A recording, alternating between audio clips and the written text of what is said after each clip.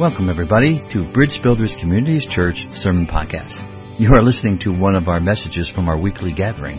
We hope that you sit back and enjoy and be blessed. I'm really thankful this morning for a lot of things. And most of us heard of the term double back, which basically means go back the same way you came to either retrieve something or look for something or you forgot something. Because sometimes when it comes to thankfulness, we have to double back and return to a memory. You know, a time where God really met us. A time that it was so significant that it changed the way we saw Him, that it changed the way we saw our circumstances and the things that we were walking through, that it left a mark on us. And when we double back to that memory, when we return to that memory, it excites us. And it does something to us in the moment that we are in right now.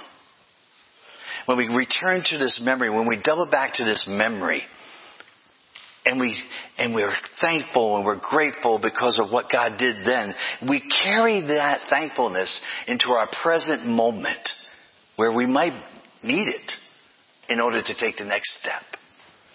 So doubling back is a huge concept. It's a wonderful way to think about this. In Psalm 143, 4-5, it says, I am losing all hope. I am paralyzed with fear. I remember the days of old. I ponder all your great works, and I think about what you have done. And then in Ephesians 2, 12-13, it says, remember that you were at that time separated from Christ, alienated from the commonwealth of Israel and strangers into the covenants of promise, having no hope and without God in the world. But now, in Christ Jesus, you who were once far off have been brought near by the blood of Christ. It is great to remember these things. And like the scripture Patty read, to remember where we're rooted, to double back on those memories. And so that we can look at the circumstances that we're facing now, or the challenges that we're facing now, with the memories intact, saying, I remember what God did back then. I remember what God did in that day. And recently I came back to many memories. And actually I had one just a little while ago when we were singing the song, Blessed Be the Name. I was thinking back to a long time ago when we lost 2 babies in a row. And the second one just devastated us. And I remember I was working in Danbury at the time, and I had my own office, and I closed the door to the office, and I was just weeping there at the desk. And then all of a sudden I started to remember those words from Job. The Lord giveth, the Lord taketh away. Blessed be the name of the Lord. And for some reason, God met me there in that darkest grief moment. And I just got back to that memory and how my whole outlook just started to change. But I just got thankful thinking about that memory. And then I think back to November of 2019 where Christine was in the hospital and the doctor says there's no way that she can come home for Thanksgiving. Not a chance. And later that evening, after Sarah had been visiting, she goes, look who I stole from the hospital. And we saw her face and I heard her voice and this absolute joy ran up my spine. And I was just so thrilled to see her face and hear her voice and have her home for Thanksgiving. It would be her last Thanksgiving with us, but I returned to that memory this week and I said, man, thank you for that. What a gift that was. I doubled back on it. And it brought me joy to where I am today. And then I thought back to all those years where I lived in that dark place in my home. And it seemed like Thanksgiving meals just appeared out of nowhere. Where I never thought I was going to have another good meal again. And strangers, prompted by the Holy Spirit, full of generosity, would bring us Thanksgiving meals. Double back on those memories. And I was just built up with thankfulness in my heart and in my spirit. I'm saying, man, what great things you have done, Father. Isn't it great to go back to these memories, to double back on these memories and think about and remember what God has done? And how they fan our faith now. And how they fan our thankfulness. So that whatever we're facing now, whatever difficulty it is now, when I connect it with the faith that what God did then. Because what God did then, He could do today. And He can do tomorrow. Because He's the same. Same faithful God. Same generous God. Same kind God. Full of mercy and compassion. But it's good to double back. Take those steps of thankfulness back to those memories. Remember them. Dwell on them. And thank Him for them. And there's this wonderful story. This awesome story in Luke 17. In verse 11, we're going to start there. This is an awesome story about doubling back. Starting in verse 11, it says, on the way to Jerusalem, He was passing along between Samaria and Galilee. And as He entered a village, He was met by 10 lepers who stood at a distance. Imagine having this disease that separated you from society. This awful, awful disease. These 10 men were suffering from a disease that was the worst disease of their day. It destroyed relational boundaries. It just destroyed everything about their lives. And then it would start to eat their flesh away. They would lose limbs, fingers, toes, faces. And it took about 30 years to kill its victim. Awful disease. Awful, awful disease. And adding to this terrible situation they were facing physically was the added disgrace of being considered spiritually unclean as well. So they are separated by their friends and their family and society. In verse 13 they say, and they lifted up their voices saying, Jesus, Master, have mercy on us. Have you ever cried out for mercy? I've cried out for mercy. So many times in my life. Just mercy. God, have mercy on me. Have mercy on the people I'm praying for. Have mercy. Have compassion on them. These men are crying out for mercy. Now it took faith for them to cry out to Jesus, because usually when they were shouting, it was shouting warnings to everyone. They had to shout warnings that unclean, unclean, while they held a finger over their mouth saying, unclean, unclean, unclean. And they had to do this from at least a distance of 16 feet. At least. Up to 100 feet away. Imagine trying to communicate to people. Imagine that the closest that you could get to a family member was 16 feet in all your communications. So it took faith for them to shout out something other than a warning when Jesus is approaching. Lord, Master, have mercy on us. They cry out, Master.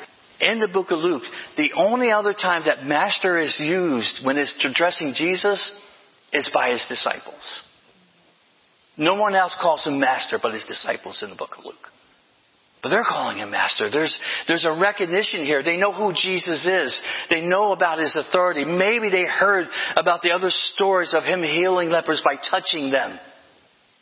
And it's a miracle that a Jew is walking through Samaria. But Jesus seems to do this a lot. It's also a shortcut. But it's a miracle. Here is Jesus. He's right here in front of us. Master. They don't even cry out for healing. They cry out for mercy. They cry out for mercy, trusting that this man, this Master, whatever He says, goes. All they need is a word from Him. And they're going to let God, Jesus, the Master, define what mercy means. I think that's awesome faith right here. This is terrific faith here. Verse 14. When He saw them, He said to them, go and show yourselves to the priest. These men are desperate. I need you to see this. These men are desperate. They are walking around with a death sentence. They discover Jesus is passing through Samaria. They are yelling to get his attention. They are so close to this person, planet-wide, the only person that can heal their disease. And they cry out for mercy. And Jesus says, go show yourself to the priest. He doesn't run over to them. He doesn't call them close. He doesn't heal the disease on the spot. He just gives them instructions. I'm wondering for a moment if they're disappointed. Because now it doesn't seem like their situation has changed from just a few minutes ago when they first saw Jesus. They're crying out to them, Lord, have mercy. Lord, have mercy. Lord, have mercy. And he just gives them instructions. I don't know if there was a letdown when they first heard that. I don't think there was because of their response. Because Jesus never mentions healing. He doesn't say that he would heal them or even that their trip back to the priest would heal them. He instructs them to obey Mosaic law in Leviticus 13 and 14. But it talks about how someone who has been healed of leprosy has to go and show themselves to the priest so the priest can examine them and then declare them healed to the community. This is what Jesus has told them to do by going and showing themselves to the priest. Obey the law. You know what's up. But they're not healed yet. It's an amazing story. Basically, Jesus was telling them, do what I say despite the disease. Despite the evidence against deserving mercy or receiving mercy, because my words have life in them. My instructions have life in them. I thought about this. Here's the real truth of this. Jesus is the mercy that God sent into the world that needed mercy. He is the mercy. He is the mercy. And he was speaking this to them. So listening and acting on these instructions obviously took great faith from these men. And Jesus was giving them this opportunity to be thankful before they even had reasons to be thankful. They didn't check out their skin before they started to step out. They didn't see if there was any kind of healing before they started to look for the priest. They just went. They just left. It's amazing. They just did what Jesus told them to do. But this is the thought here.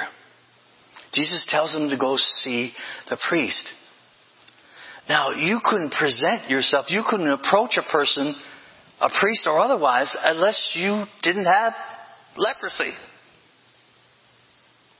So somehow, it seems like these men put it together. Jesus has just told us to go and show ourselves to the priest. We're obviously still covered with this disease, still walking around with this disease. And we know we can't approach the priest unless we've been healed or have evidence of a healing. So something's going to happen between here and there. It has to. Otherwise, why would have Jesus told us to go? It seemed like they put this together. They knew somehow that between the time they left Jesus and the time that they got to the priest, something was going to happen. Something was going to go down. Something was going to change in their lives. This is amazing faith that these 10 men had. It's awesome faith because they understood that they couldn't even get close to the priest unless they had evidence that their leprosy was healed. It's an amazing story here. It's an amazing story. Man, I love it. Verse 14 also tells us that as they went, they were cleansed. On the way to show themselves to the priest, their skin cleared. The limbs that had once lost feeling started to feel again. And we don't know the extent of their healing, but maybe limbs grew back. Maybe fingers grew back. I don't know. It just says that they were cleansed on their way to the priest. Hallelujah. These men acted on the words of Jesus and were healed. Now, not only were they one step closer to the priest, they were one step closer to be reunited with their families, with the community. This is a beautiful moment of healing for these men. Their lives are going to be radically different from this point onward. Because when you're obedient to God, you're going to have reasons to be thankful. Even if you don't see immediate results. Because we don't know how far they walked before they saw the evidence of their healing. We don't know how far they were away from Jesus or how close they were to the priest. It just says on their way, they were healed. I'm wondering though, if they were waiting for evidence to show up before they stepped out in faith, if they would still be standing there. I don't know. When you're obedient to God, you're going to have reasons to be thankful. Even if the evidence doesn't present itself right away. But somewhere between where Jesus talks to you and where He's sending you, there's going to be an answer. There's going to be a change. Verse 15, something outrageous happens. Then one of them, when he saw that he was healed, turned back, praising God with a loud voice. This man doubled back. He retraced his steps. He made his way back to Jesus, praising God with a loud voice. The Greek word here for loud is megas. And it means loud. It means strong. It means high. It means bold. It is basically everyone heard this man coming back. He was used to talking with a loud voice. The law required him to talk with a loud voice, to warn people, to protect people from this terrible disease that he was carrying. So he was used to talking with a loud voice to be heard. But now he is praising God with that voice. He used to shout about his pain. Now he was shouting with praise because he understood he was clean. He was cleansed. He was healed. And now that loud voice that used to call out about his pain is calling out praise to God. Hallelujah. What a change of events. And he's so loud, and he's so high, and he's so bold. Everybody hears him coming back. You can't miss hearing this guy's voice. And he hasn't even seen the priest, and he hasn't even seen Jesus yet. But he's thankful for what God has done. But he's doubling back for a purpose. He's doubling back. Of course, this is the way my mind thinks. Jesus told this man to go show himself to the priest. Did he disobey Jesus? I think the answer is in verse 16. And he fell on his face at Jesus' feet, giving him thanks. Now, he was a Samaritan. So not only did this man once carry this disease of leprosy, he carried this strong social stigma of being a half-breed, which is what the Jews considered Samaritans to be. There was hatred, there was distrust between Jews and Samaritans. And despite all that, he is making his way back to Jesus. He is doubling back to Jesus. And he falls on the feet of Jesus, worshiping him, praising him, thanking him. Here's the answer to that question. Did this man disobey Jesus? No, I think Jesus was the only priest he needed. He went back to the high priest. There was something that he started to recognize. Something that he started to see that, hey, wait a minute, this is God with us. This is the Messiah. This is the only high priest that I need to talk to. This is the only high priest that I need to present myself to show myself to. Yes, he's still obeying Jesus. He went back to the high priest. It's beautiful. Hebrews 4:14-16. Since then we have such a great high priest who has passed through the heavens, Jesus, the Son of God. Let us hold fast our confession, for we do not have a high priest that is unable to sympathize with our weakness, but one who in every respect has been tempted as we are, yet without sin. Let us then with confidence draw nearer to the throne of grace that we might receive what? Mercy, and find grace in the help of time of need. Now, obviously that was written after this man, but he returned to mercy. Remember his original prayer? Show mercy. Give us mercy. He went back to the source of mercy. He went back to his high priest. One that would atone for the sins of the world. It's a beautiful picture here. He still obeyed what Jesus told him to do. He just had to double back to see the true high priest. Isn't that amazing? Isn't it amazing? I think it's amazing. Back to the story. Verse 17 and 18. And Jesus answered, we're not 10 cleansed. Where are the 9? Was no one found to return and give praise to God except this foreigner? God's still at his feet. This guy has not moved yet. See, our response to God's blessing is important. Jesus challenged those witnessing this miracle and even us today, because we were all once walking around in decay, losing pieces of ourselves, covered with a spiritual leprosy called sin, losing ourselves in the way. He came. He healed our spiritual leprosy. He healed our sin, forgave our sin, and brought us back into right relationship with God.